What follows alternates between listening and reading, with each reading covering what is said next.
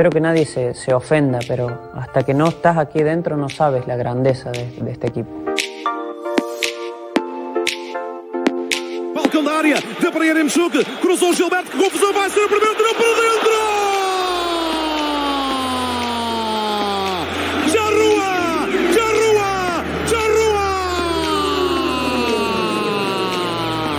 Marca Darwin, é Benfica, é Benfica, é Benfica!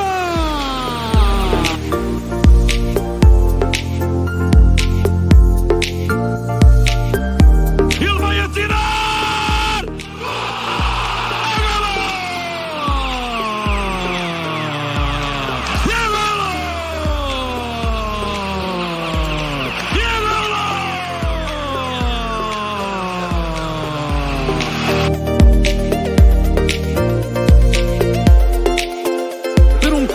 Absolutamente fenomenal da parte de Otamendi, vai errar, fez o alto para o golo, chapelou, tirou para dentro! Voltava o golo do Ribatejano, é Benfica, é Benfica, é Benfica!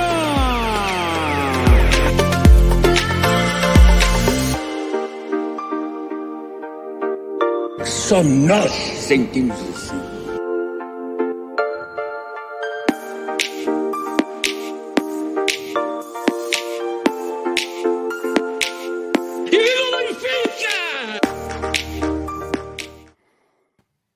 Hello. Welcome to episode 85 of O Cantinho Benfiquista podcast. A good start to 2022. First one of the year for us as well. Today I have myself, Bill, and Kenny, and Oscar is keeping the trend, starting the year off late. And Jay potentially will be joining us as well. Gentlemen, how are we? Good, man. How's it going? Yeah, Bill, Happy New Year. I don't think I've seen you since. Nope. Happy New Year, bro. We started off the year on a positive note. We got a couple of topics here to run through. But before we go through the topics, for those of you in the chat, don't forget, leave your comments, leave your thoughts, argue with us, do whatever you need to do, but keep this interactive. We're here to have our discussion, but also be involved in terms of what your thoughts are. Para a malta que nos esteja a seguir em português, estão à vontade, podem deixar os vossos comentários em português, que nós os três compreendemos e podemos responder aos vossos comentários, por isso estão à vontade no chat, podem deixar os vossos comentários. Also, don't forget to, while you're at it, right before we get into the conversation, hit that share button, get this out there, help us reach a few more Benfica fans across the globe. Para a malta que esteja em português, se puderem partilhar este podcast para ver se chegamos a mais benfiquistas espalhados pelo mundo. For today, topics, Benfica 2, Paços Ferreira 0. We will go through the match, have some questions here to ask our participants. We will also talk about the 4-4-2 that Nelson Veríssimo has implemented, a formation that he was used to when he was Bruno Lage's assistant. He was doing it at the B team. And now he's implementing it again on the A team in the second time around as interim head coach. So we'll talk about that. And it's January. That means transfer window. Do we expect any moves, any signings, any players leaving, loans? What are our main focus areas, do you think? We'll talk about that. And one topic that came up last second, which shouldn't be difficult to kind of brainstorm on, which is on Wednesday, Benfica announced that Rui Costa will have a interview on BTV, open on all providers, service providers in Portugal at 22 o'clock local time, which is 5 p.m. Eastern time and is 10 p.m. In Lisbon. So interested to get your thoughts on kind of what we expect from that conversation, what we would like to hear, what we think we're going to hear. So should be a pretty interesting topic to touch on quickly. So we will start with, I guess we already have some comments here in the chat, which is good. Mikey's shouting out Morato. We'll talk about him. Abraço para o Fernando Moraes. Boa noite. Marco Correia. Boa noite. Mike De Silva, does Everton take away from Grimaldo's ability to provide an attacking threat? We'll touch on that. I flagged that from our conversation on the on Twitter this weekend. And Fernando Moraes diz aqui: estamos em janeiro e já deitamos a toalha ao chão, não contratamos um treinador à altura do Benfica. Iremos abordar esse assunto, por isso esteja atento, Sr. Fernando. Boys, to start, Benfica Paços Ferreira 2-0. Benfica thankfully recovers 3 points from second place. So we're now 4 points back of Sporting, who's second place. Porto still remains 3 points back. We are 7 points ahead. We close the first round of the Portuguese League in third place, a place that we are familiar with, having finished there last year. I guess thoughts on this game, Bill. I'll start with you. What are your takeaways from this game? And what were your thoughts on Gonçalo Ramos and Seferovic up top together? And before you start, bring in Oscar here. There he is. Hey, guys. There he is. All right, Billy, let's hear what your thoughts were and thoughts on the Sef Gonçalo partnership. So I thought we played well. I mean, that first half really wasn't like a standout performance, right? Like, yeah, we got the goal after the red card, but I didn't think it was like the performance as a whole. I wouldn't say it was one of our best, but I thought we played well. We controlled the game a bit. At the beginning of the second half, I think I mentioned in our group chat, it was a little concerning that they were able to kind of keep possession and create some form of attack. I mean, down a guy, Benfica should be able to control the game, not really have any give up any chances, and we kind of did. As for the two up top, I mean, both need like 4 or 5 chances. Well, Ramos needs like 1 million chances to score. Sef needs 3 or 4 before he can put one away. So I mean, it's frustrating. Sef, we're kind of used to it at this point, but with Ramos, like, it's just frustrating the amount of opportunities he gets and he can't find the back of the net. And as a striker, like we've said it before, we criticized Darwin for it last year. It's goals, right? The striker lives by the goal. And if you're not finding the back of the net, I mean, at the end of the day, doesn't matter how much work you're putting in. If you can't fucking put the ball in the back of the net, like, kind of useless at that point.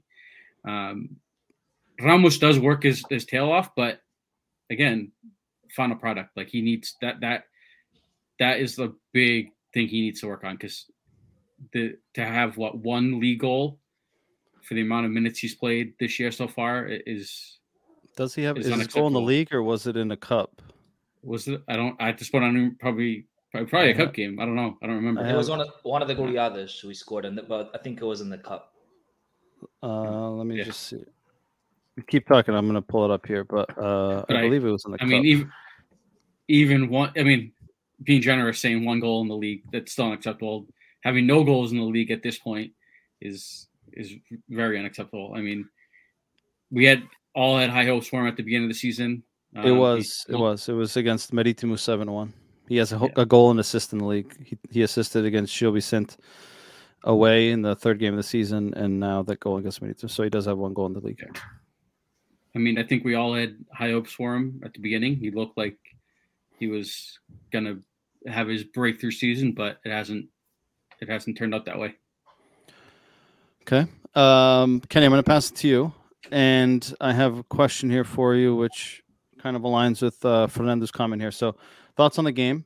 And Fernando says here, Seferovic é bom avançado, mas para o Benfica não serve. Falha demasiados golos, nem vou lembrar o falhanço em Barcelona.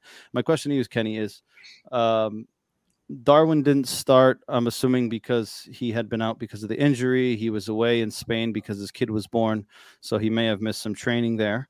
Oscar had made a comment in our group chat about Darwin's miss, right? That cross that comes up. I can't even remember who the hell crossed it. But he comes in, one times it about 2 yards away from goal, goes up, hits the crossbar, and goes out. Do you consider that to be a worse miss?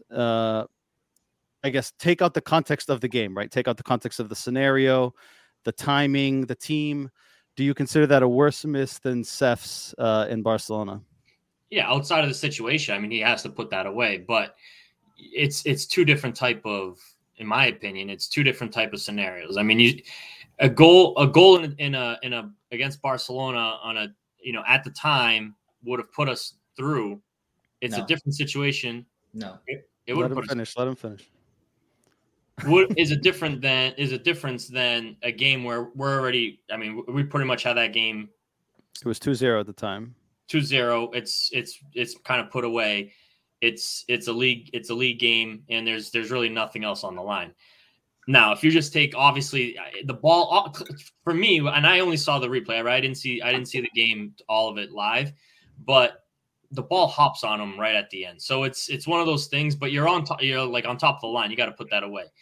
It is a terrible miss. I actually think the second one at the next one that Darwin had was closer of a situation to Seth's miss against Barcelona. And to me, the chip, to me, that's just as bad of a miss. I mean, if you're gonna chip, at least get it on target, or at least make the goalie make a save. Both of them didn't put the ball on target. So that's more of an identical thing.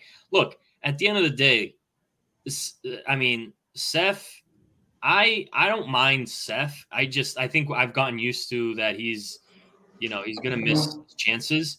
But I agree that there's, os avançados do Benfica, they're not up to the caliber that we expect them to be. I mean, we're suffering.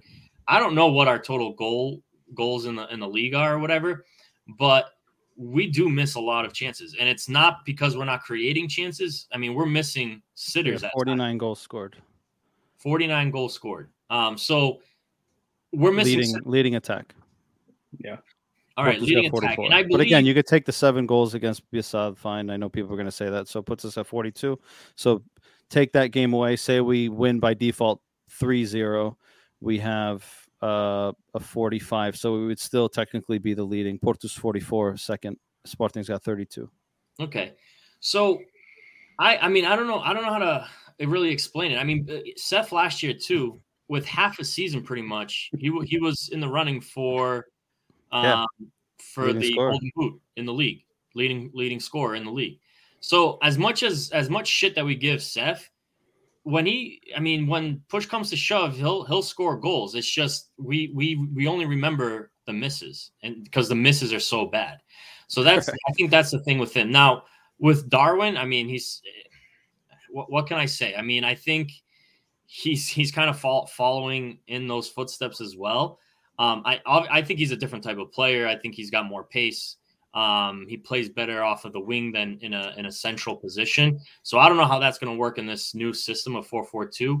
The lineup that we started with, Seth and Gonçalo Ramos, I think it's kind of like almost like a little bit of a preseason these next couple of games. Like you got to find the pairing because we're no longer playing with the 3 up top. You need to find and let's face it, the forward combination is going to be a big deal moving forward the rest of the season. You got to find the two that match up the best. And we really don't have a double pairing that that has been pretty consistent. So I think for the next few games, until we figure out who that pairing is going to be, I mean, that's going to determine how the season is going to go. In regards to the rest of the game, I mean, I thought we had a lousy first half. And again, I only really watched the first half, the first like 30 minutes. The red card, I know there was some debate on the red card. It is, I think it's unintentional, but I mean, the rule is what it is. It went to VAR. They overturned it. It's a red card. It is what it is. You think a swing through the ball where your foot, I mean, we've all played soccer, right? And we've all played with players who have been disgruntled and gone into a challenge, been frustrated. 9 out of 10 times when you're frustrated or annoyed with something, you normally swing through the ball like he did. Whether he was frustrated or not is indifferent. Whether he was right or not is indifferent. Did he mean to hit him? I don't know, right? He doesn't even see Grimaldo coming. But the fact that someone's boot is at the height of a player's shoulder while he's standing, I think looks he's also right. 4'9". É pé em risco. I mean, it's pé em risco. I mean, it is what it is. I mean, that's the rule. If it's up high, I think it's unintentional. I really don't think it's a red card, but if that's the rule and that's what the ref thought, then it is what it is. I'm not gonna go against it, right? But I do think it's a little bit of a soft red card in that situation. Now, to me, the performance after that, obviously that changes, right? We got the goal right after, right before half. Things open up in the second half. I think we created a few more chances, but like Bill had mentioned, it didn't stop from creating chances. That's the most disappointing part. I mean, we have to clean that up. We should, like Bill said, we should be dominating the game that whole entire second half, and it didn't feel like that. So, I mean, only really towards like the last 10 minutes of the game. Yeah, at the beginning of the second half. Goal. Yeah. So, but before that, it was sketchy at best. So, yeah, I mean, I still think that these and I think, Mikey, you had mentioned this before. We do have a bit of an easy schedule right now. So I think these games are going to be good to kind of, if you let Verismo test out a few ideas, test different pairings up top, maybe the midfield, to see what's going to work the rest of the way. And I think that's what we're going to see, in the next game and moving forward a little bit. Okay, fair. Oscar, before I pass the ball to you, I just want to touch on some comments here in the chat. Mark Correa says Nunez needs the left wing to himself and Grimaldo can work around him, I think. He also asked, where are you guys from? In terms of Portugal, we're all from Trás-os-Montes, Montalegre, Boticas area, Chaves, here where we live. Bill, myself, and Kenny are in the Boston area, and Oscar is from the Boston area, but he moved to Sunshine State in Florida, so he likes the beach. He likes gym tan and laundry. Well, no laundry, just gym and tan. He couldn't handle the cold anymore. His dad kept making him shovel the snow, so he had to get out of here. That's right, true. Fernando says here, vocês não têm a sensação que temos um plantel em que podíamos mandar metade embora, que não íamos sentir falta desses jogadores? Mais um assunto que iríamos abordar aqui em relação ao mercado de transferências deste mês. Mike De Silva says, agreed, no boot should be that high. Bruno Silva Soares says, Benfica's a giant club. Just a club big like that can survive. I think he's saying if we can survive the Mazio, Valias-Vido, and Vierismo, I think we'll be fine, I think is what he's trying to say. Oscar, thoughts on the game? And feel free to rebuttal Kenny's comment in terms of Seth and Darwin, but also wanted to ask you kind of to touch on what Kenny said was, do you... And I think we've touched on this before, but is it concerning that once again, Benfica is not able to deliver that lethal blow, right? We're up 1-0, we're up a man for 45 minutes, and we just seem to be extremely passive when it comes to just delivering that, total knockout and putting the game away. Like up until we scored that second goal, Paços Ferreira, for me, had the best chance. And unfortunately, Elton didn't have to do much. Our defense didn't really have to do much, but the one time he had to show up, he saved it. Whether he meant to do it or not, right? He made himself big. The ball hits him in the arm and goes out, right? But he did what he had to do in the one chance that he was called on. But again, we continue to let teams hang out. And then all it takes is a set piece, an unlucky bounce. And, we've seen it against Portimonense. Mark Correa makes a good comment. Trás-os-Montes, peasy land. That's why Oscar loves him. So, Oscar, thoughts? Yeah, I mean, these guys touched up on most everything I was gonna say. It was a sad first half. I was watching the game and I'm like, it's gonna be another one of those games where we could make points on Sporting right now, because they lost. Porto got help, but we could have made points on both of them. And we're here struggling to even create chances. We had Gonçalo Ramos. I don't know what the hell he was doing when Grimaldo put him through, and he just cuts in and just blasts like he has to put a hole through the net. Yep. So I don't know if he just needs to get that goal out of the way and for him to feel confident. I have no idea, but no idea why he was blasting that ball. While you talk, I'm just going to bring up play the highlights. So keep talking. Yeah. So it was just until the red card, I didn't think we were playing to win. We were playing just a slow motion game, and it was kind of annoying. I was like, dude, this is a team that comes from basically the last 2 games or 3 games have been shit, and they come into this game and where they can actually come to the luge, show up, tell the Saucers, hey, we're here, New Year, let's get all together on the same boat, and they were struggling. And then the red card happened, and if we didn't win with at home against 10 players from Paços Ferreira, then when the hell are we gonna win? All right. And you touched base on the forwards, Gonçalo Ramos. I don't know how many chances that guy can get. I mean, like Bill said, the forwards are made to score goals, and if they don't score goals, they don't play. And I wish Tank was here so he can rebuttal this comment, because I have no idea where the hell we're gonna give him more chances. No, and misses, like very, very bad misses. Like it's not like just like the second goal he has to put it away, but the goal he made an unbelievable save with Jean-Marie. The one that the rebound for the goal, I think he is just unfortunate. Like he was on desperation and just get it on target, and the goalie just happened to be there. It happened to be there, right? But like he has alone with the goal. He has the whole like 12. What many yards in the freaking net? Like 4 or 5 yards. Like he can put it in anywhere, and he just puts it right at the goalie. All right, so I felt like we needed more, and then let's go back to Darwin. I was looking so bad for that text where Kenny would say, "Kill yourself. I never want to see you in the Benfica shirt again, because that miss is not a professional miss." Blah blah blah. We've seen Darwin miss goals, right? But inside the 6, not inside the 6, probably 2 feet from the line. That's way inside the 6, 2 feet from the line. He puts it to the bar. That's way worse than Seferovic. So I don't give a shit, because if you look at Seferovic, he chips the goalie, right, and against Barcelona by mistake. It's fine, but he still and then misses the whole. Wait, I'm not talking. I'm not like you are talking. No, and then the defender comes across, right, and he tries to poke it quick before the defender gets there, right. So let's not look at the pressure that he's under, right. Look at this is a Barcelona game, Camp Nou, on the 90th minute. Right? Oh, please, dude! Are you kidding me? Wait! Get out of here! Wait, that's come on. So he tried to say that he had less pressure than Darwin to get 2 feet away from the net. Oscar, hold on. I have to interrupt. Okay, interrupt. You have to look at the situation. I might have misspoke that we weren't through. If Seth, we win, all we need is a tie out of that game. If Seth scores that goal and we beat Barcelona. We have 7 points, and Barcelona has 6. So right. So pressure. Pressure.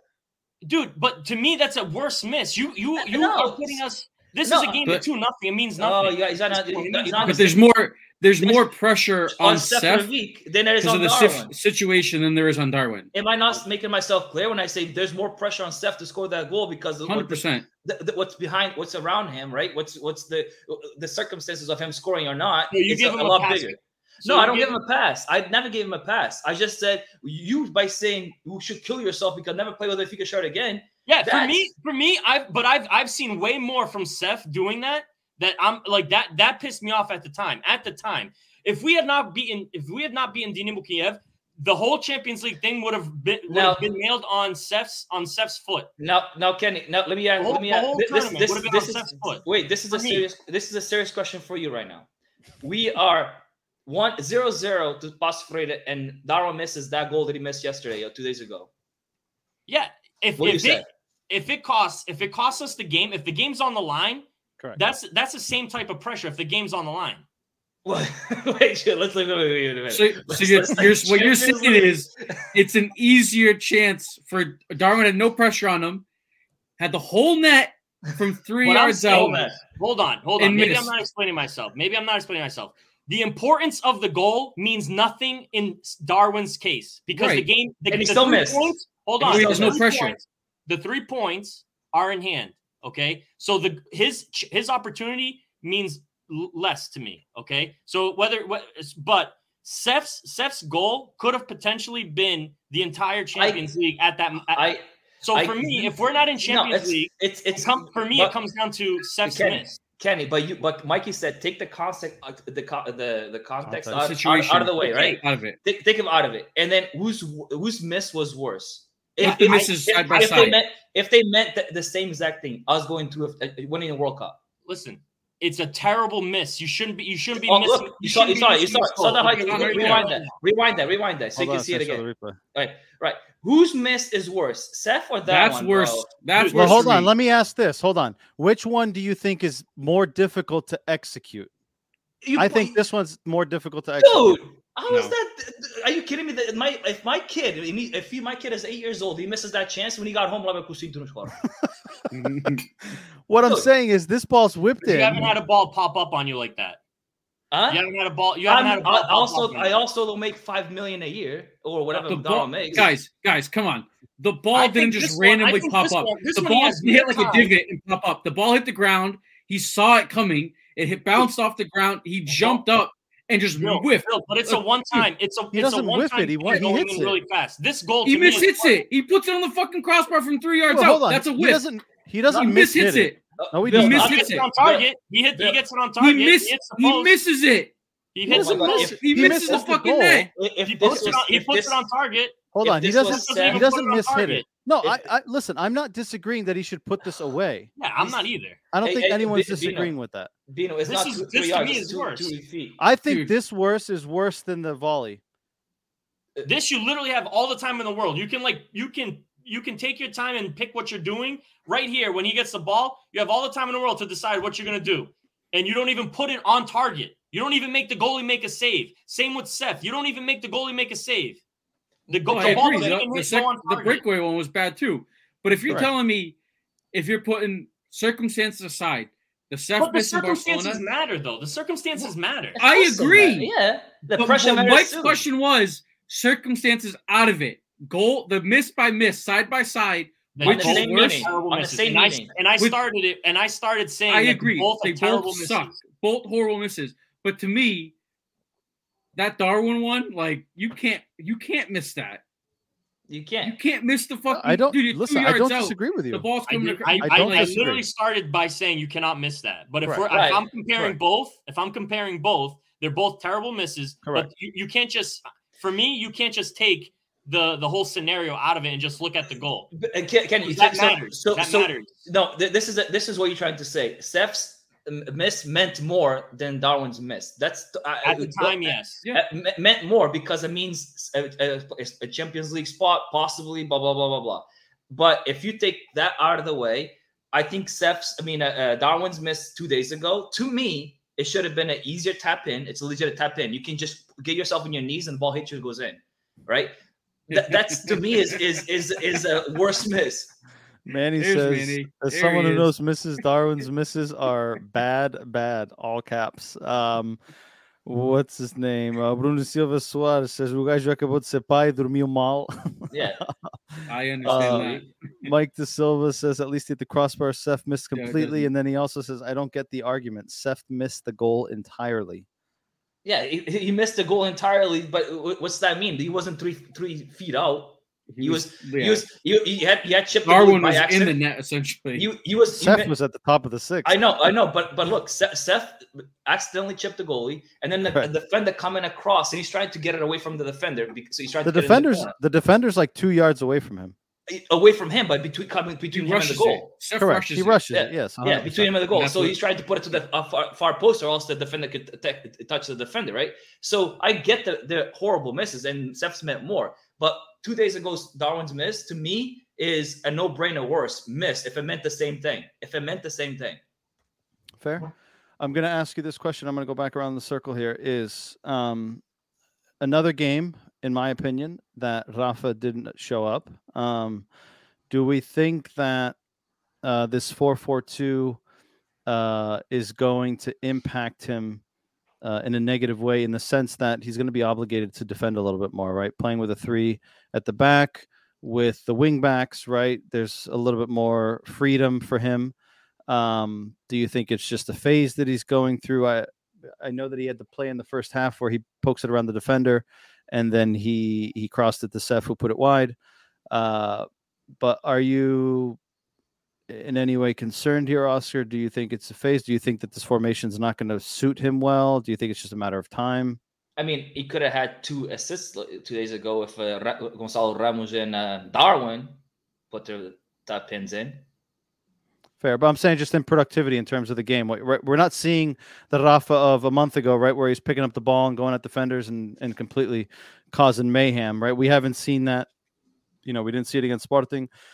I'd say probably the last game that really stands out, apart from the Marítimo, which was, a free-for-all, Braga, right? We didn't see it against Sporting. We didn't see it against the two. I mean, he was non-existent in the 2 games against Porto, apart from the assist that he got for Yaremchuk in the second game.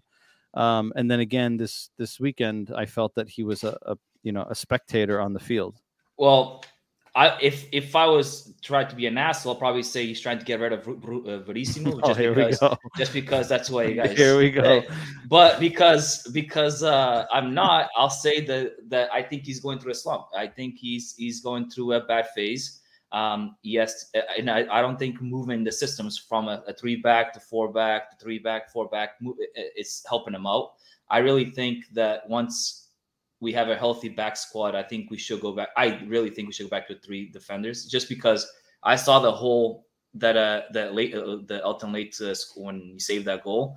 They just cut through our defense like butter. Like there's like 5 guys there. Yeah, it's like I'm like, what the fuck are you guys doing? So I think they're used to that 3-back system, and with the wing backs helping out, and I think that's our best system. We have to kind of get a little bit more perfect, but with the 4-back, I don't trust our wide backs. I don't. To defend, and if we play a hard team or a team with 11 guys, they can cause a lot of trouble. So mixing 2 topics here, you don't think? Do you prefer the 4-4-2? Do you think we have the personnel for it, or no? You'd prefer the 3? No, I don't like the 4-4-2. Just because Grimaldo to me is not a great defender. He's a great attacker, but when it comes to defending, we catch a fast guy or a stronger guy, and you'll struggle on that side. And we haven't really been tested with Gilberto on the right side. So I think our 2. I mean, do we put Vertonghen and Otamendi playing back there, 2 older guys? I don't know. I think we need a 3rd guy in there. Okay, Kenny, thoughts on Rafa and again mixing the 2 topics here. Are you a fan of this 4-4-2? And I'll ask you in the sense of the way I see it is. It concerns me a bit, not as much against the weaker sides, but against the more competent sides, is that I still believe that a midfield 2 of João Mario and Weigl is too soft. There's not speed there. There's not steel. There's not someone who's just going to, impose themselves in that midfield and say, hey, I'm here. If either you go or the ball goes. And I think in a 4-4-2, I feel like not having that 3rd guy again exposes them quite a bit to basically guys running, 25, 30 yards at them in full speed, right? And then against someone that doesn't have speed, like what the fuck do you do? You're basically getting yellows, and now you're conditioned for the whole game. Yeah. So first, I take offense to Oscar pretty much calling me an asshole because I'm I was the one that was saying there was a mutiny in the locker room to get JJ out. So. Oscar. Yeah, it's true. Wait, what's the problem with him not playing good now? All right. Listen. No, so seriously. So I agree with Oscar. Rafa, I think it's a slump. I mean, he's our best player, So I just think, you're going to go through ups and downs throughout the season. So I just think he's going through a little bit of slump. And you have to, listen, we just changed, I think, the formation and a different coach. That all takes time to adapt to. So I think there's just kind of a little bit of a layoff for him, but I think he'll get back to form pretty quickly. In regards to the formation, we all kind of weren't happy with how we were playing with 3-back either. We were killing the small teams, but we were all complaining about, we still weren't playing that well. Whether it was JJ, it was still his system. It was still the 3-back formation. So I think, I think Verissimo is going to continue with his ideas and instill the 4-4-2. I personally would prefer a 4-3-3. But again, it's hard to say what system is going to work the best. I've heard people say that Everton might flourish a little bit better in a 4-4-2. I've seen a lot more from him. Still a lot to be put in practice. But for me, 2 things that stood out for me in terms of Everton, and I had a note about it, was the second game against Porto. In the first 20 minutes, he didn't put a complete performance together, but in the first 20 minutes, he seemed more comfortable to do those things that Everton showed us in Brazil, right? The tricks, the flicks, more confident in freedom. And then against Paços Ferreira this weekend, I thought he put in a decent performance and consistent across the game. Was it, the Everton of Grêmio, that Copa America? No, but I've at least, in my opinion, seen some differences in just his approach and his body language on the field. But he had the same approach against Braga, so it's like it could be a game and then be 5 off. Correct. It's true. That's true. I think time will tell. I mean, I think we're only going to really find out when we have a tough opponent. I mean, I think we'll be able to manage through a lot of these games that they're lesser of a challenge. It really comes down to how we play against true competition. One thing I'll say is I know a lot of you say that we might Everton has less freedom in a 3-back system because he's got to defend more. He's got to defend more in a 4. I understand that concept, but I almost feel like offensively you have more support. So Everton, like with the overlaps with Grimaldo, I feel like there's a little bit more room for him to do more because he's got more support going forward. Defensively, I can see that. But, a lot of the times in a 3-back system, there wasn't much support up the field. It was just him. And what did he do when he had space? He would slow down the game because there was no one accompanying him in moving forward. Whereas with the 4-back system, I feel like him and Grimaldo will be able to, or whoever's on the wings can kind of help each other and do the overlaps that we used to see, prior to switching to a 3-back system. But I think, time will tell. I like I said, I've heard the Everton might flourish a little bit better. I think the 4-4-2 system would hurt Darwin because if you go to 4-4-2, Darwin's got to be paired up with someone up top. And I think he does not do so well in that situation, but who knows? I mean, those are things that the coach has to kind of figure out. I think most importantly with a 4-4-2 is figuring out the pairing up top. I know you're talking about the midfield. That was going to be my next question. Yeah, the midfield's going to be tough. I mean, like you said, I think João Mario and Weigl will figure it out. But I think the most important thing is figuring out the 2 people up top. Because right now, I don't see any pairing that's like a lock. And we have 4 forwards pretty much that are all struggling. Okay. Bill, before I pass it to you, I'm going to just touch on the comments here in the chat. Mikey says, I thought the ball movement was better under our 4-4-2. Again, I guess 10 guys, yeah. Again, and don't forget, right? They had 1 week to work with the new manager, right? So Rome wasn't built in a day, right? Like, obviously, this is going to take time. Whether it pans out for the positive, we can only hope, right? But we don't know what's going to happen, right? Again, he's inheriting a team that isn't his, a team that was built for a 3-back formation, right? So now he's got to make some significant adjustments, not just mindset-wise, formation, tactically. Like, there's a lot that goes into it. Bill, I'm going to toss this one to you. Bruno Silva Soares says, mas malta, temos que admitir que neste momento o Benfica infelizmente tem problemas bem maiores que os falhanços dos nossos avançados. Isto é problemas de mentalidade, pois até nas modalidades estamos sempre a levar no pelo. And I wanted to ask you this, which is, whatever happened. JJ's gone. Nelson Verissimo comes in. If it was in fact the manager, again, in this game, again, I felt like, again, we lack that killer instinct. We lacked that intensity. We lacked that aggressiveness, especially against 10 guys. Like, and it goes back to Fernando's comment or Bruno's comment earlier, which was, if we were to get rid of most of these guys, right, would we really be bothered by it? Would we make sense of? Would we really notice it? Right? Fernando Moraes said, vocês não têm a sensação que temos plantel em que podemos mandar metade embora, que não íamos sentir falta desses jogadores? Do you think this is a player thing? Do you think this is a manager thing? I'm again leaning towards the player thing. The players themselves, Benfica's scouting in terms of the mindset of type of players that they get, right? Like, I think there's just a whole kind of a bucket of things that we're doing wrong as a club and as the players that leads to all of this. Wait. I don't agree whatsoever. And I'll tell you why. Okay. Because what fault does Rondon, whatever his name is, Ronjovic from Serbia, what fault does he have of being at Benfica? Who got him? No, but what fault does Gilberto have of being on Benfica? What fault does Everton have of being on Benfica? No, it's not a player thing. It's not what a characteristics What I'm of saying the is player. the intensity. Yeah, but we got them for a reason. We got these players because we thought somebody saw them out there playing. And they're like, "Whoa, man, these guys are good." I'm not saying that it's their fault that they're there or that they fit the system that right. Like, I'm not saying that. What I'm saying is intensity, right? Like, you can't teach intensity, right? Like, you either want to or don't get it. Don't get those guys. If you, right, I think that's what Mike's getting at. That's what I'm saying. Yeah, that's what I'm saying. Like, I understand that our scouting, right? And we've talked about it before. I feel like, the type of player that Benfica buys is a finesse player, right?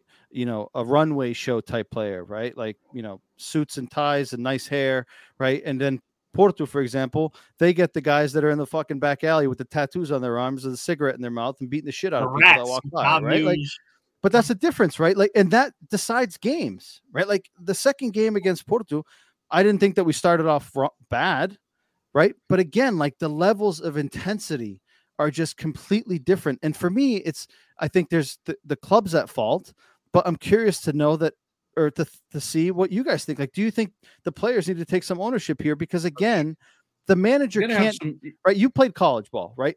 Regardless of what the manager said to you before the game or at halftime, right? Like, if you have zero fucking interest in running around and laying it all on the line, dude, he could tell you everything that you want to hear. It's going to make no difference, right? And for me, I get the sense that some of these players, not all, but some of these players just don't have that in their DNA. Again, is it their fault that they're there? No. Is it their fault that they're in the team? No. But like, I just expect a hell of a lot more, at least from an intensity perspective, and I don't see it. But do you think you just say you don't teach intensity, you don't teach that garra, right? That comes with you. So I blame the management, I blame the scouts, I blame Benfica, because if they didn't see it there, they're not gonna see it here.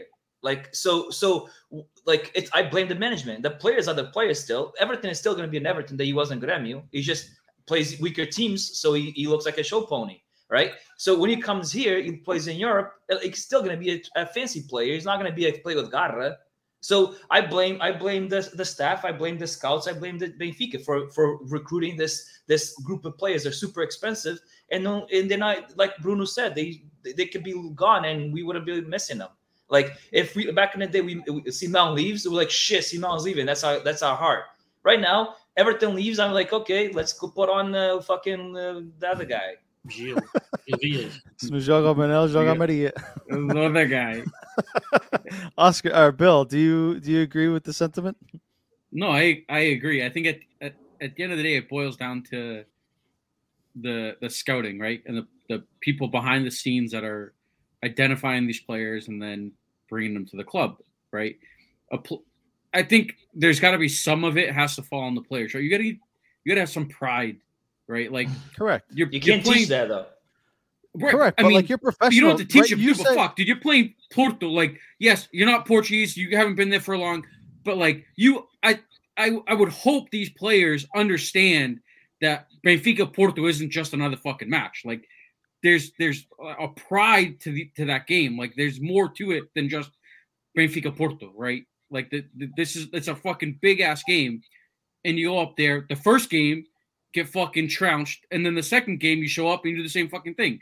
Like, there's no pride. You don't, like Manny said, you gotta have balls. Like, dude, I'm fucking over 30 playing fucking shit teams in the fucking bubble, and I'm getting pissed off when we're fucking down 1-0, and these guys are getting paid millions playing against fucking rivals, and it seems like they don't fucking care. Like, yeah, at the end of the day, it boils down to the scouting and those guys. Like, it's their responsibility for picking the players and coming to. I'm assuming the manager has final say of who we're going to go after and try to kind of pursue, but it's on the scouts to make that list. Was an awkward cough. Yeah. That was an awkward cough. It's on the scouts to make the list and identify these players. Who has the final say? You said. I would assume about Easy. the time Easy. it was Yeah, JJ. of course. Easy's got the final say. All right. But what I was going to say, Oscar, I'm going to go back to your comment. The players have the final say at Benfica. Yeah, of course. Yeah, they do. And What we I'm saw gonna They do. what I'm going to say to you, Oscar, is going back to your comment, right? So touching on what Bill said, right? And I don't disagree with what you said, right? In terms of the scouting element, but what Bill said as well, right? The pride factor, understanding who you represent, what you're there for, right? You say when Darwin misses that goal, right? I'm also not getting paid millions of dollars, right? You could use the same conversation for this, right? Like they don't show intensity, right? Do you show intensity when you play a pickup game? Yeah. Well, why can't they? They're getting paid millions of dollars, right? Like why can't but they? I was talking more about skill. My skill is not the level of Darwin's skill. That's why he gets paid $5 million a year. I can miss those goals because I don't have that type of skill. I could probably miss because I tripped on my laces coming to the ball. That's because we're Sunday league guys. But Darwin is a $5 million whatever he is a year. So he's kind of has to put those tap ins in. Now, when it comes to go ahead, Mike. Yeah, I knew you were going to go on to a question, weren't you? No, it was just in terms of the intensity, right? Like, why can't we use the same, I guess, excuse, and I'll air quotes there, in terms of, right, they're getting paid millions, right? So that means that they shouldn't be missing easy goals, that they should be performing at a high level, that they should be shooting with their weaker leg or their weaker foot when they have the opportunity. And I also think that we can add into that bucket that they should also be able to fucking put it all on the line, right? Like we all bust our balls in our day-to-day jobs and we make pennies compared to what these guys do, right? But those players come we keep repeating this. We can't teach Garra, right? So if a player comes into the field, comes into the squad, that is a type of player that comes with Calagarra, like a Petit type of player, like a Javi Garcia type of player, then those players, they're going to leave everything on the field. Those guys are going to fucking go and break legs, right? But we can't expect a guy that we go and see, like Everton playing in Grêmio and thinking he's going to come and break legs in Benfica. You're not, because that type of player is that type of player. So we don't teach that. That comes with a player, right? So I get it. Benfica Porto's a big game, so the guys should come in and like you see Porto players stepping up to every single time they play Benfica. They looks like they haven't been fed for 3 years, right? But it's not even just like the aggressiveness; it's the intensity, like the reaction to the loss of possession, right? The hustle, right? Like, there's guys on Port like Luis Diaz isn't an aggressive guy, right? But he fucking runs his balls off. Taremi isn't an aggressive guy, right? But he works his balls off. Evan Nielsen, same thing, right? Like, so I have a question for you guys. So if those guys, if the Benfica players, right, we have today, right, go back to a team that were prior and tell me, I want to see that intensity in Benfica that he showed on that club, right? Okay, because I haven't seen them enough in the other clubs to know that they come with that garra or that intensity or that kind of type of player. So I'll tell you, hold on, I'm going to interrupt you. I'll tell you a team that I could probably confidently say, and you guys will probably agree with me, the last time Benfica had a team that was full press, top speed constantly, which was JJ's team in his first year. Markovic, Lima, those guys were fucking machines, right? And yes, we had a Javi Garcia in the midfield. We had a little bit of steel there. We had the Fejas. But in terms of just intensity, like we were constantly going, right? It was a high press. Everyone was going as a team. Again, take the aggressiveness out of it. Just the sheer desire to get that ball back, the sheer effort. Like they laid everything on the line there. And that's what I'm looking for, right? And I think that we haven't had that consistently as a collective in so long, and it's frustrating. And I think, in my opinion, there's blame on both parts. There's blame on the club, and I think there's blame. I think that the players need to take some ownership of it as well. Kenny, what were you going to say? I kind of want to go against the trend here. All right, you guys are saying these guys are getting paid millions. You should have pride in what you're doing, getting paid this much money and whatever. I would actually go against that. Because look at in all sports, once you're making the million, the high money, you tend to kind of lay off a little bit. You get a little bit more security behind yourself. You think your job's safe. I think a lot of these players think that their job's safe. There's no one challenging them for a starting spot on the team. And I agree that it has to do with scouting. You have to scout not just the player that, okay, this guy fits our system. He also has to fit the culture of what you're trying to build on the team. And I don't think they're looking at players like that. But a lot of it also has to do with, and I think a majority of it has to do with the culture within the locker room. I think I don't think our players get along in the locker room. I don't think that there's a camaraderie within the locker room. There's much more players on our team that are from different cultures, different backgrounds, and I don't think they all get along and they all kind of mesh good together. Versus, I think there's cliques. Yeah, but we've always had that. I understand, but look at the last few years. We talk about we don't have the garra. I think that has a lot to do with it. Look at Porto, how they won that game the other day. They literally fought, whether they got helped or not. They literally fought to the very end for that victory. And look at how they celebrated at the end. Those type of victories are what gives you the garra, like the unbeatable force. That's in their DNA. But we don't build that within our team. We had it. When we had Garay and Luizão, when we scored those years. But not the first year of the Zeus. Correct. I'm saying those years. Yeah, but like when we had the Enzo Perez, those guys, and remember when Garay scored the goal and went to the fans. Rodrigo, same thing. Those are the type of play. That's what I need in Benfica. That's what I miss about Benfica is those type of players. But those type of players came. And Jesus was there. I give him credit. At that time, the first time he came around, a lot of South Americans on that team. I get it, but he basically put a team together around a core that we already had, and he built around that core, and they just developed into a phenomenal team. Right now, we're building. Oh, we need a defender. Let's go get a defender from East Montfort so he can fit in that spot. He's not building around a core. He's building for spots he needs. So it's like almost like a scattered around the whole field instead of building around a core. But Porto is going to have the same struggle when he leaves Luis Diaz. But the thing is, Otavio being there, Pepe being there, those guys, they already have a kind of a core, correct, and then all they're doing is plugging in. Correct. And that's what we miss. And Fernando Moraes here, I think, hits the nail on the head, which is, temos bons jogadores de bola, mas jogar bola é no parque. Nós precisamos de jogadores de futebol, que além de serem gajos com jeito para a bola, são acima de tudo atletas de alto nível físico, mental.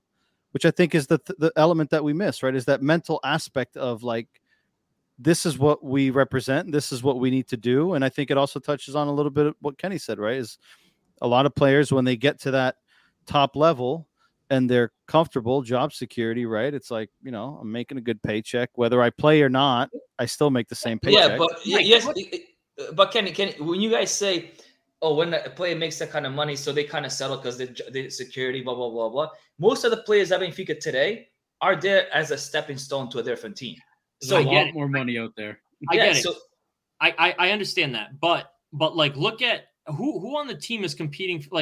Let's take a look at João Mário, right? João Mário this year, not really that great, has been, he's been all right, but he's not stood out. He knows his spot is safe. There's no one challenging him for a spot on the team. Who's challenging him? Nobody. Weigl. Who's challenging him? No, Paulo Bernardo is also stepping up. Listen, look, I actually think that we need a lot of these kids. The garra that we're looking for are going to come from the Seixal. That's where the garra is going to come from, because they've kind of come through the steps of the team. I think that's where. Have you seen Jessen play lately? Because that's from Seychelles, and he's on his way out. He's gone overseas. He's come back. That guy is just unhappy. He's going to Turkey. He's unhappy with the situation. That's why he doesn't want to be here. He's not going to play. I think a lot of these players just have comfortable. Grimaldo. Who's challenging Grimaldo?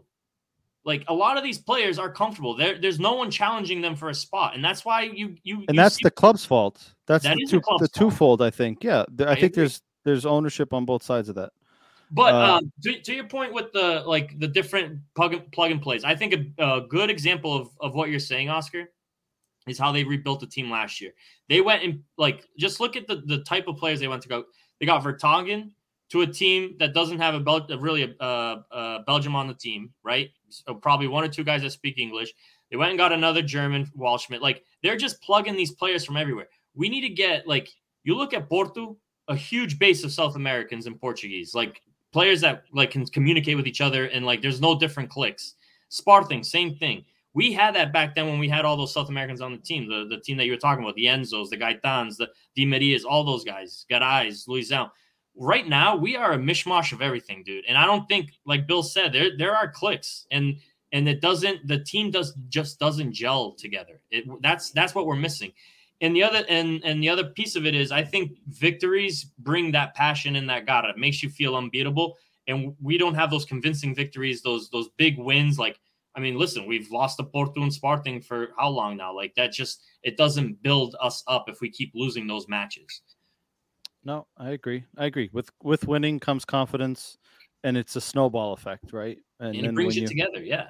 Correct. I mean, well, if there's my only rebuttal to that is what happened with JJ, right? The team basically all got united together to fight him up. So they were all on one side. They to me, if that's not unity, if that's not unity, then I don't know what it is. Because if they were all different cliques, that clique that got pissed off Jorge Jesus, they would have been like, yeah, fuck those guys. I'll be on this side. But they all got together as a team, and they don't want to. They took the player's side instead of a coach's side. Yeah, and that could have been the first step. And now let's see if we can keep it going. That touches on Carlos Amaru's comment here. There's an old saying that it takes a locker room behind their coach to show coach's personality in the play. That's the difference between JJ 1.0 and JJ 2.0, right? And we all talked about how he was a different manager, right? Regardless of his tactics and such, his just approach seemed extremely different. Again, I don't want to fight himself. I mean, did you look at the JJ from the correct? I was just going to say that. Just to close off, I don't want to go into a tangent on JJ, but just that passion on the sidelines seemed to have been lost, right? It's just a completely different manager, right? And it's like what Kenny, not having fans. He blamed that last year a lot on not having fans in the stadiums. Correct, but we had fans, right? And it is what it is, right? All right. So before we give an MVP, I just want to close off on some of these comments. Mark Correa says Waldschmidt never should have worn the number 10. I'm old school. You have to earn that shit. Bruno Silva Soares says a entrada do Weigl criou mal-estar no balneário e os Almeidas, Rafas, Pizzi minaram o balneário e queimaram o laje. Isto é público. Bruno, tem cuidado. Cuidado, não digas isso ao Oscar, que ele fica muito chateado. Já começa. A minha pergunta para o Bruno é em que calendário foi no Correio da Manhã que ficou público? Because I don't that shit I don't believe at all. O Oscar não lê essa merda. O Oscar. Ei, se o Laje vier para fora ou um jogador vier para fora e dizer, ei, a razão que isto aconteceu foi isto. Aí acredito. Agora o Correio da Manhã, what the fuck is that going to say to me? Mas o Laje nunca desmentiu. Não, nos mentiu também. Like, why start? It's not his business. Ele não quer falar sobre isso. That's it.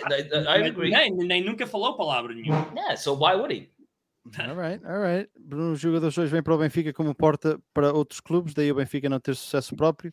Run through here. Fernando Moraes dizia: Rafa está apenas a ser Rafa. Uns dias parece o Maradona no jogo e a seguir desaparece completamente do jogo e é uma sombra a passear pelo campo. É triste, é dos nossos melhores jogadores. É verdade.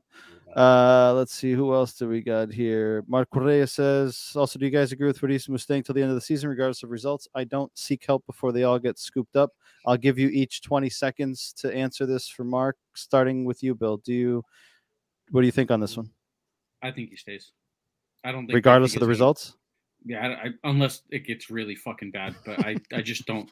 But at that point, what's the difference? Yeah, I just don't see Benfica going out. I mean, in the middle of the season, finding a coach is hard enough. Like once the second half of a season starts, like it's slim picking, and I just don't see the point in getting another manager. Kenny, what do you think? I personally would have liked técnico de jeito, from the start, but now that he already came public and said that he was going to, move forward with him. I think it's hard to, look for someone else until the end of the season, despite the results. I mean, I think if he struggles, I really don't think why bring in a new coach to finish off a bad season. They would just start fresh from next year. So I don't think it's not what I would do, but I don't think he's going to make any changes. Oscar, you agree? No, like I said at the last podcast, I think the only way that Verissimo will leave is if they found somebody that's like you really can't say no to. If they found a coach that basically is open now and he probably won't be in June, then that's the only way I see Verissimo leaving. I don't think they'll rush into a coach right now. I think they're going to continue Verissimo. And right now we have a trend of games that Verissimo can catch some, he can catch a little momentum. We have Moreirense, Arouca, Boa Vista, and League Cup, Gil Vicente at home. Like, this is a few games you can get 3-4 games wins in a row that can get momentum. So I don't think it's a good idea to switch it up. I think just continue with him, and then come like April, May, start thinking of somebody serious for the position. I mean, who thought we would have caught up 3 points already from Sporting? I mean, Porto came close. The problem is we're going against Porto, Sporting, and the refs. I mean, quickly on this one to answer Mike De Silva's question: does Everton take away from Grimaldo's ability to provide an attacking threat, provide services in the box? What he was saying on Twitter with me was he felt that Everton in a 4-4-2 is playing extremely wide, which eliminates the possibility of Grimaldo to make those overlapping runs, which we know he likes to do. Oscar, do you agree? I think Everton does phenomenal cutting in. I think in this game proved that his through balls through the middle. Yeah, he had like 3 or 4 that left the guys alone with the goalie. Yep. So I think maybe it cuts him from going wide or stops him from going wide. But I think Grimaldo likes to cut in and going through the middle to assist the player. So I mean, it takes the wide game away from Grimaldo, but I think it allows him to flourish on the middle, which he does good. Can you agree? Yeah, I think they'll actually play. Like I said earlier, I think they're gonna Everton's gonna allow or have someone to help them going forward. I think that's gonna help both Everton and Grimaldo. They can both cut in. They're both very good at cutting in. So even if Everton cuts in, Grimaldo can make that overlap, cross it back, or the other way around. I think honestly it's gonna help them both. Bill, offensively is a different story. Yeah, no, I agree with what Kenny was saying. I think Everton wants to cut in. He doesn't want to keep it on his left. He wants to get it cut back onto his right. And I think in doing that, it opens up the overlap runs for Grimaldo. And like Oscar said, Grimaldo does do well coming in and working it back toward his left. I think it'll be fine. Okay.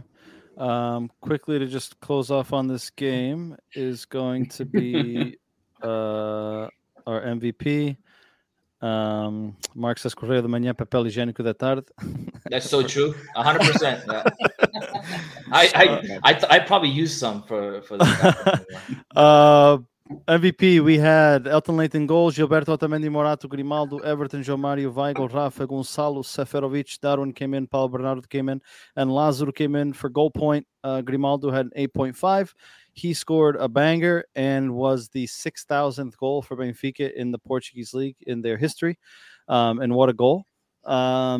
So Grimaldo had an 8.5 in terms of goal point. Oscar, I'll start with you. Who was your MVP this game? Yeah, I thought Grimaldo was like not only the goal that he scored, but like the opportunities he gave to his teammates. I think he was outstanding to this game. So it kind of shows that, again, obviously we played against 10 guys, so he didn't have to defend that much. But his game going forward is probably the best we've had in that position. Bill? No, I agree. I don't think anyone like stood out in the game, but I thought Grimaldo played very well, and I think that goal he scored alone deserves man of the match. Kenny? Yeah, I'm gonna agree with these two gentlemen. Grimaldo certainly. I mean, the goal alone's 8 points there, so the 0.5 for the rest of the game. I mean, what a goal! What a left foot that guy has. Fair. I agree with Kenny, or agree with Bill in terms of I don't think anyone really stood out. I don't think our defensive unit had to do much. Weigl and João Mário didn't really stand out to me. Rafa was a bystander. Gonçalo Ramos was involved in a lot of stuff. He missed, but he was involved in a lot of stuff. Excuse me. I would have given it to Everton would have been my pick, apart from the goal that Grimaldo scored, but I thought he put a solid, a more consistent performance. But I don't disagree with Grimaldo. And João Mário at 7.3 is interesting to me. Rafa at 6.9 completely blows my mind. I don't know what the hell he did to get us. João Mário just because he scored. Yeah, I don't know what the hell happened there. Let's give credit to Seferovic. He had a good game. He laid off balls. He missed. Yeah, I agree with that. Yeah. He had one. The one miss that Gonçalo Ramos had at the beginning, or it was the goal when he flicked it past Gonçalo Ramos, and then the assist Grimaldo too. Correct. Yep. Is Verissimo a large guy? Was he with the B team? He was his assistant on the A team. Was he on the A team? Yeah, because when Lage left, Verissimo stayed, and we lost. Oh, that's right. That's right. Yeah. Okay. That explains the formation. Yeah, it's something that he's worked for a long time. All right, moving on to this month transfer window quickly. There's a comment here from Fernando and I guess Mark that we can touch on quickly, which is looking forward. If we add no one, can we eliminate Ajax? I'm a New England guy as well. Family from Azores. Thanks for listening. Thanks for tuning in. Make sure you hit that follow button and like our page. Do you guys think that are you concerned at the fact that we have an interim manager and he's going to make decisions in terms of what our squad looks like, right? Which is something that we're going to end up taking into next year. Or do you think Benfica should say, hey, right, what are the things that you really think are an emergency and we can try to plug those holes with loans or whatnot, but we're not going to make drastic decisions because again, unless they're having conversations in the background, right? But the expectation is that he's not the long-term option, right? If we end up with a miracle in our hands, like Bruno Lage, right, and he all of a sudden pulls a rabbit out of the hat, right? Is Benfica backed into a corner, or do they continue to just cut ties? Right. Thanks for what you did, but we need to move on to something else. Kenny, I'll start with you. Yeah, no, I don't think we're going to be making any major pickups. I think if there's new players or new blood coming onto the team, they're going to be coming from the youth squad. I don't think they're going to be letting Veríssimo make decisions like that just because that short-term play isn't something that I think they're going to go with. I think they'll deal with that at the end of the season. In regards to Ajax, I think I am not confident in that game. I think they're going to be a tough opponent. They have some really good players on that team. So unfortunately, because, I don't think they're going to give him that type of flexibility to just bring in anyone. And I don't think he wants to either. I think he's a big pusher of the, the B team or the youth squad. So I think they're going to, if they're going to bring on anyone, it's going to come from with in-house. I think if they get rid of players. I was just going to say, Bill, do you agree with what Kenny said? And do you think there's anyone that jumps out to you that you think could be gone this month, whether it's on a loan or whether it's on a permanent deal? Mike Day, whatever his fucking name is. No chance he leaves. Can pack it up and leave. Not what would you like to see, what you think is going to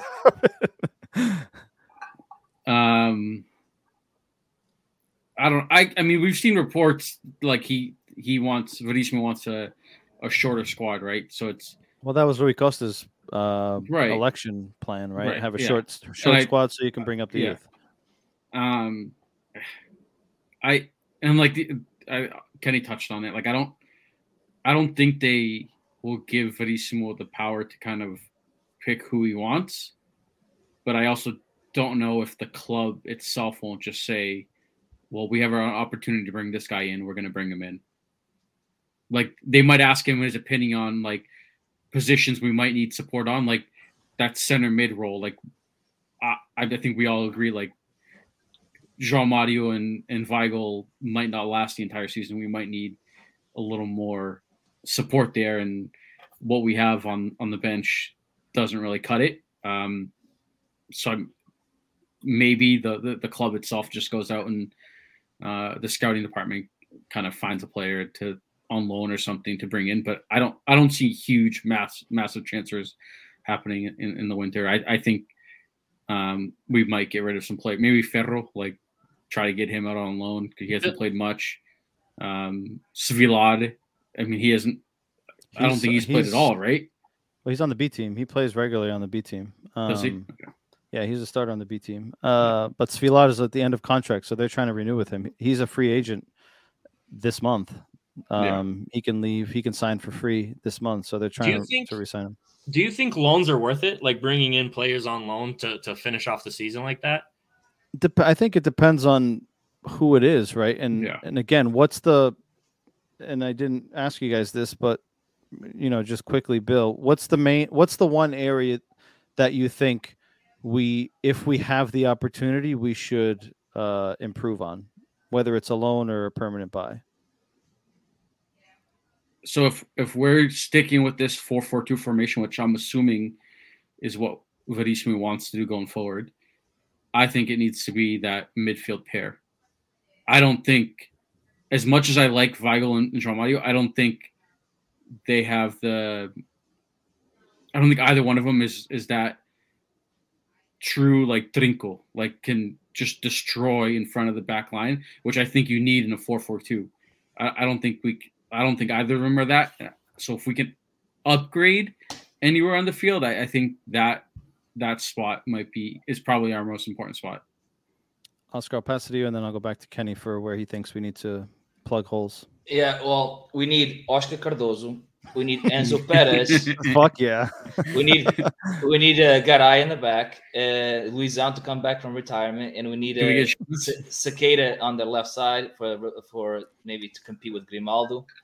And if you want to throw in Oblak, why not Oblak? I was going to say Perdón, but I'll take Oblak too. Yeah. So yeah, we need a guy in each position. But I agree with what the guy said. I really think that Verissimo stays. They're not going to be purchasing players that Verissimo wants, and the reason is because they were not going to build a team around what Verissimo wants to come to June and have a different coach and have a different mentality, and then that money is wasted. So I think it's going to be a plug-in from the B team because Verissimo is so familiar with the team that they're going to probably bring up a player from the B team that's a left back to give Grimaldo a backup. They're probably going to bring up a midfielder from the B team. I heard about the kid that plays, I forget his name. They've been talked about a professional contract. Mbola? Mbola. Oh. So I've heard about a few players on the B team that are like really good. And our Portuguese guys from the podcast in Portugal, they know the players more than at least I know, and I read the text messages that they send. And they talk good about some players. They're like, this guy is going to be a phenomenal, blah, blah, blah. So I think we have talent in a B team. Not only because we lost against Porto today, the beat the team, but we in first place. All right, so like we're doing something right. So there's some players there's some talent that we can bring up, and Verissimo is that right person to bring up since he knows them.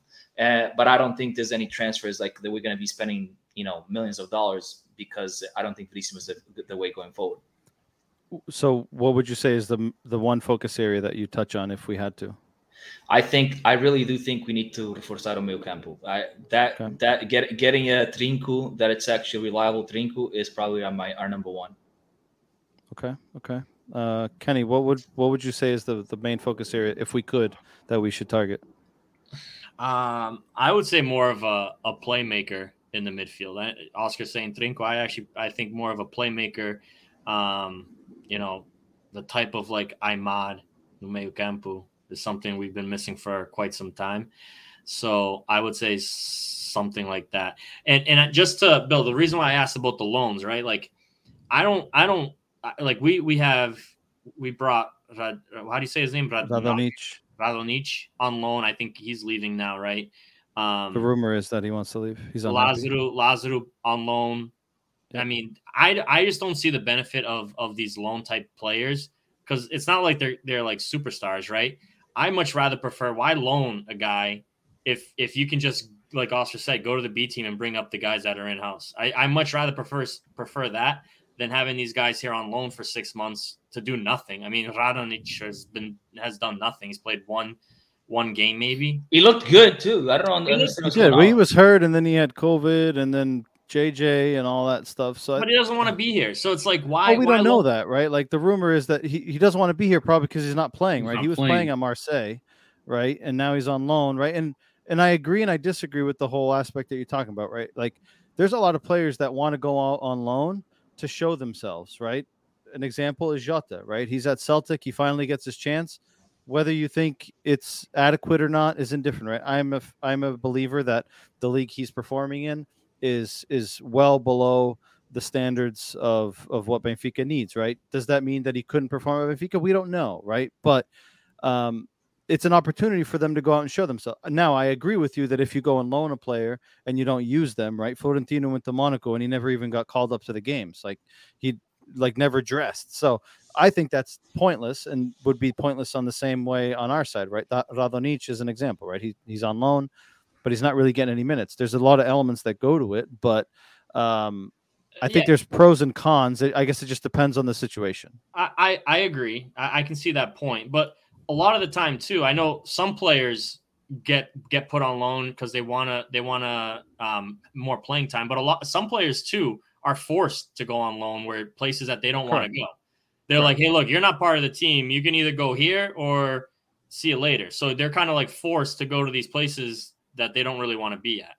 And I feel like, I guess Miko Lee was on loan. Like, when's the last time a loan player really ended up being a stud on the team? I was trying to think about that when you asked the question. I'd have to go back and look. Cicada. Was he on loan? He was Atletis, wasn't he? Atletico Madrid. Yeah. His loan did post. Yeah. We don't get too many players on loan. We typically buy a billion players. We normally loan the players. We don't know. We don't bring in too many players. But that's a valid question. Like, Cicada was a good one. Yeah, but I just like if he was very good that year. If you invest so much in the youth in this Seychelles project, I mean, why go out? That's just my mentality. Why go loan players if you have them in house and they're, you have one of the best academies in the world, like in the best developments, like just bring them up from the youth. I mean, someone mentioned it on the comments. Look at Ajax. I mean, it's an in-house thing that they're doing there. I mean, they are building from within, and it's just like Bayern. Bayern does too. It's mostly from within, and then they just plug in from the league. But that touches on somebody made the comment here in the chat, and we had talked about it, I think last podcast, or Kenny and I talked about it on his conversation, which is Ajax has, right. It's a bottom up, right? Like, it's starting from the youth to the professionals. They have a plan, right? And it trickles across all their teams, right? This is our philosophy. These are the type of players we want. This is the type of formation and tactics that we need to play. So it's an easier transition as the players move through the ranks. And somebody made the comment in here earlier. I don't remember who it was, but right. It all ties back to that, right? Like, having a plan. Like, do we have a plan, or is it just, all right, we're going to go buy a manager, and okay, how do you want to perform? What's your tactics? Okay, what kind of players do you want? Okay, well, let's go get those players, right? And then that coach leaves, a new coach comes in. It's like, well, I don't want to play a 3 backs, right? I want to play 4. Okay, well, you got to fit the puzzle pieces, right? How are you going to make this work, right? And then you know why they say Shaw worked so well with Lage? Because Lage knew everyone he was there. I mean, Verissimo does now too. So let's see how that works. But I also don't think that the players we have on the B team, and I've seen very few games, I'll admit, I also don't think they're at the caliber of that.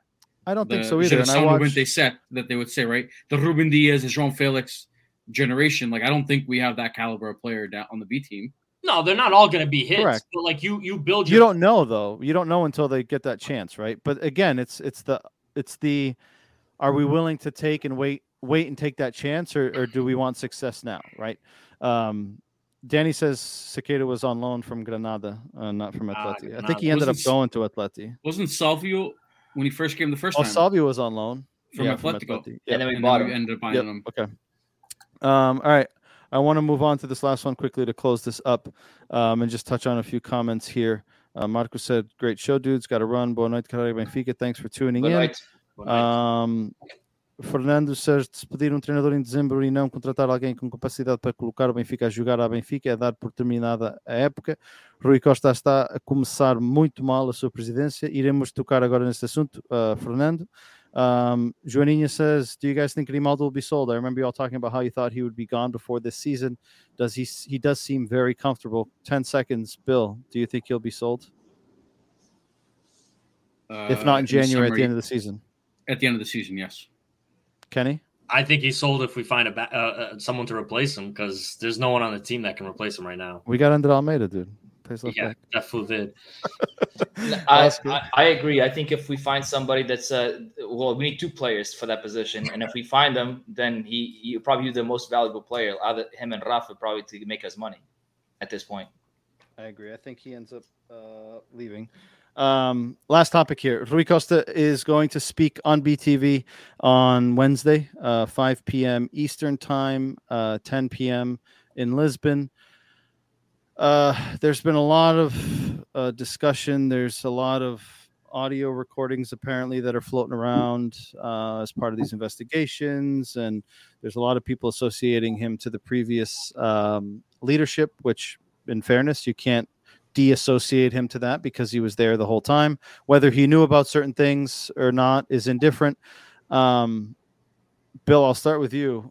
What are you expecting from this conversation? And does it bother you that it's always on BTV, where you would assume it's a pre-planned conversation, right? The questions are pre-discussed, right? So there's not really the context of a difficult question, right? Or having to really kind of stretch yourself to give the answer that fans want and deserve, right? One example is in his elections, Rui Costa said that there was going to be an audit performed, right, by a third party. They were going to come in, flip the tables upside down, open all the filing cabinets, shake the bed sheets, kick the tires, and figure out what was done, what wasn't done, what do we find.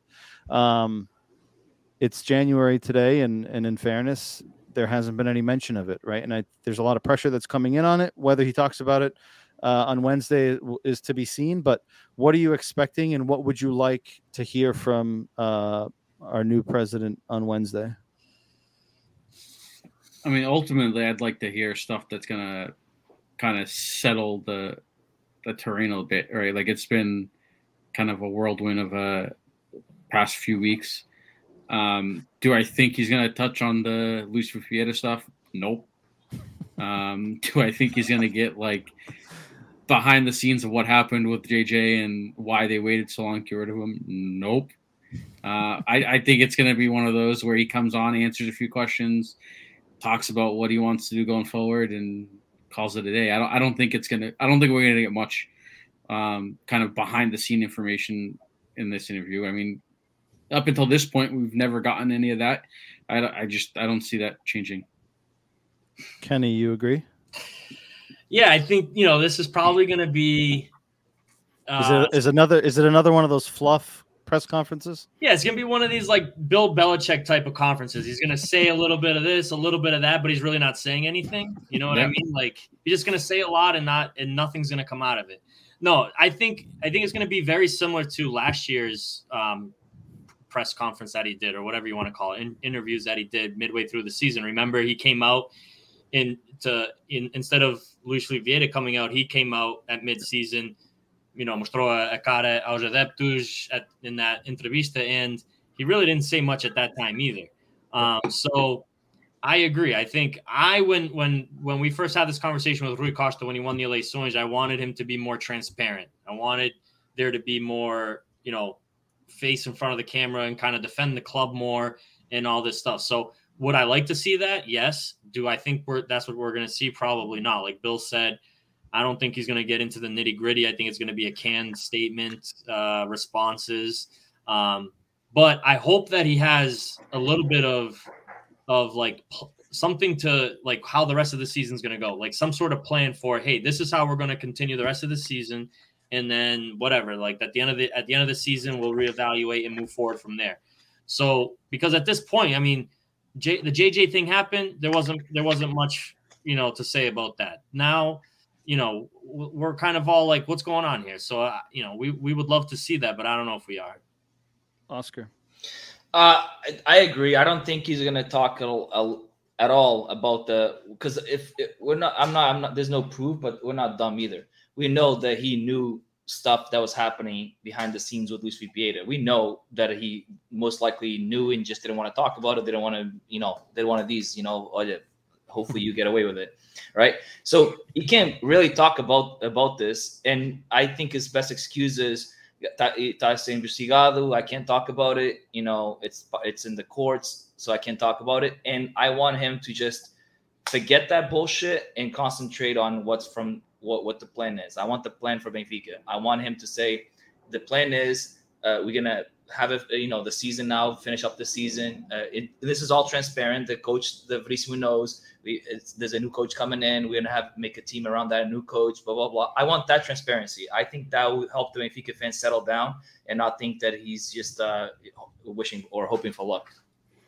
I agree. I hope that the Rui Costa that we all grew up to admire and love watching on the pitch, regardless of what jersey he was wearing. I hope that he comes out and respects the fans and the club like he says he does, right? If he's as passionate and committed to the club as we are and we expect him to be, that, he doesn't come out with a fluff press conference and just says, things are good and, we're working towards a better team. And I know that things haven't been great, right? Like, give us the answers, right? What's the audit process? What's going on? What have you found?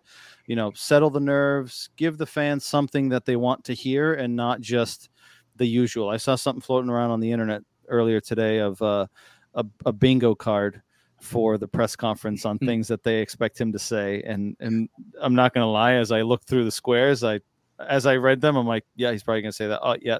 Definitely going to say that. There's people commenting and like, como é que eu posso pôr 50 euros na primeira fila? Basically, like, so it's very likely to happen, but hopefully that's not the case. To quickly wrap up here, I want to just touch on a few more comments that came in while we were chatting. Manny said, how do you guys feel about bringing in Diego Costa? Can finish and has that garra you're looking for. He just terminated his contract mutually with Atletico Mineiro. Bill, yay or nay? I mean, how old is Diego Costa? Diego Costa from like 5 years ago, maybe. Not while you're now. talking, I'll look it up. So you're a nay? No, he's too old. I don't want that. 33. No, get the fuck out of here. That guy's a scumbag anyways. I agree. Oscar? Yeah, take him? He'll probably fight Otamendi on the practice, and then the whole team will just Probably a fact, actually. Be better than a Jake Paul pay-per-view. I'd love to see him go at it with Otavio, though. That little bitch. That's true. This is very true. Bruno Silva Soares says Rui Costa Plan was an auditoria em outubro e já estamos a meio de janeiro. Esperemos que seja assunto para conversar na quarta-feira. Fernando Moraes said o Benfica tem para despachar, nem que fosse a custo zero, Tarap, Lázaro, Seferovic, Maite, Ferro, André Almeida, Pizzi, etc. Poupar dinheiro em salários milionários e fazer subir miúdos da B.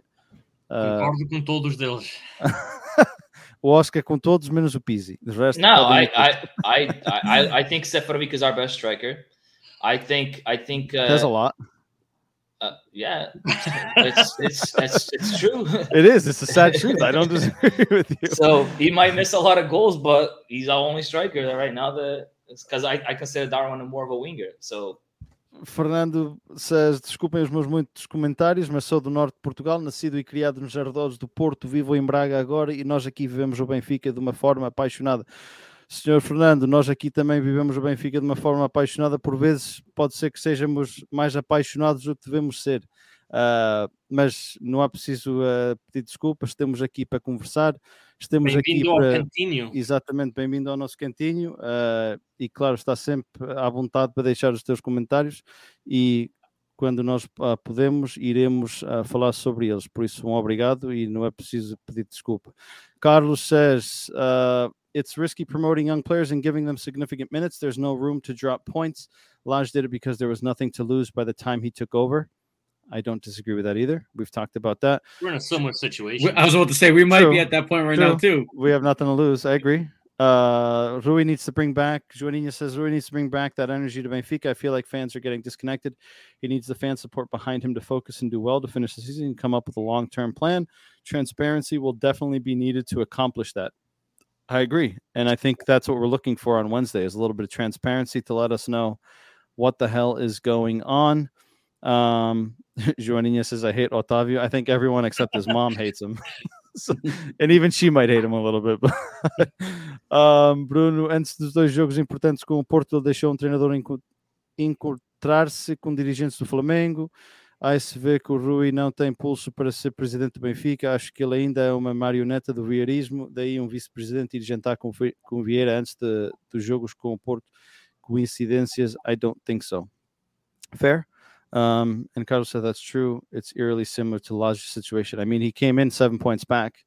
I guess Verissimo came in 4 and ended up 7 in his first game, but kind of unfortunate circumstances, right? Verissimo comes in an away game against Porto on 1 day or a half a day of training. Verissimo or Lage came in a home game against Rio Ave, which we were losing 2-0 and ended up winning 4-2. But I think in order for that to happen, I think Verissimo has to take the chances that Lage took.